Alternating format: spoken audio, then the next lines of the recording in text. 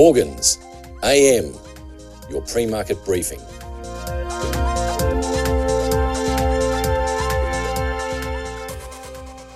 US equity markets settled with modest gains after the benchmark indices recorded their worst weekly performance of 2023 last week.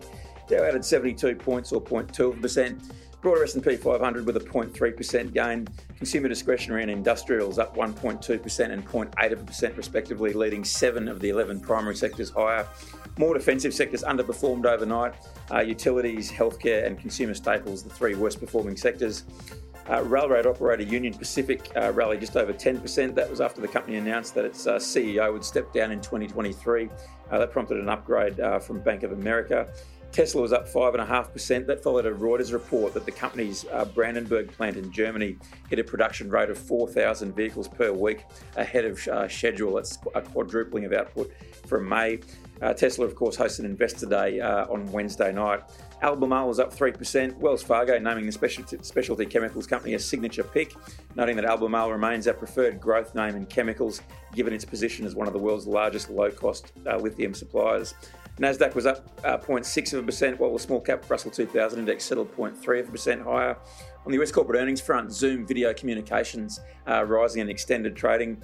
That was after the video conferencing company's fourth quarter adjusted earnings per share exceeded consensus expectations, accompanied by a better than expected full year outlook. Looking ahead to tonight, AutoZone, HP Inc., Norwegian Cruise Line Holdings, Rivian Automotive, Ross Stores and Target among notable companies releasing quarterly results. On the US economic data front, durable goods orders fell at a seasonally adjusted month-on-month pace of 4.5% in January. That was down from December's increase of 5.6% and below economists' forecasts for a decline of 3.7%. Fall was largely due to a pullback in volatile passenger plane bookings.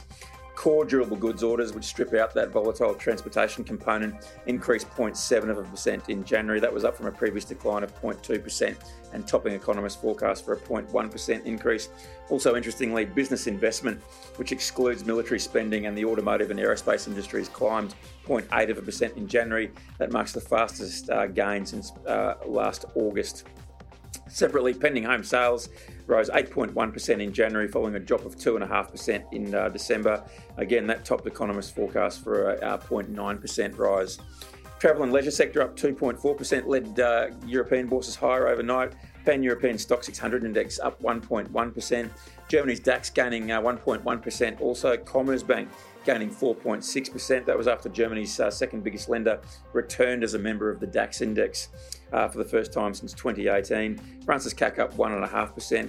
London's FTSE with a 0.7% rise. Rolls-Royce Holdings pacing the gains up 6.6%, following an upgrade to buy from underperform by Bank of America, Merrill Lynch. Shell plc up 1.5%, similarly buoyed by an upgrade to buy from neutral by Goldman Sachs. UK Prime Minister Rishi Sunak announcing he had agreed a new Brexit deal for Northern Ireland, known as the Windsor Framework, with European Commissioner Ursula von der Leyen overnight. It's designed to remedy problems caused by the Northern Ireland Protocol. The news saw pound sterling rise about 0.9%. Base metals rebounded across the board. Copper up 1.2% to be trading just shy of $4 a pound after touching their lowest level since the 9th of January earlier in the session. Nickel rallied 3.7%, aluminium climbed 1.5%, and zinc with a 1% rise. Benchmark spot iron ore dropped $4.60 or 3.6% to $122.15 a metric tonne. Gold futures rising $7.80 or 0.4% to $1,824.90 an ounce. First advance for the yellow metal in 6 sessions after logging their lowest settlement since the 28th of December last Friday. Benchmark oil prices retreated and remained on track to record monthly declines. WTI falling 64 cents or 0.8% to $75.68 a barrel. They're down about 4% month to date, and Brent was down 71 cents or 0.9% to $82.45 a barrel. The front month April contract expires at the conclusion of tonight's session. It's down about 2.4% February to date. A number of analysts are noting that the resilience of Russian barrels, both crude and refined, has surprised the market. Most barrels displaced from Europe have found their way to buyers elsewhere. And meanwhile, the US Energy Information Administration has reported 9 consecutive weekly increases in domestic crude inventories.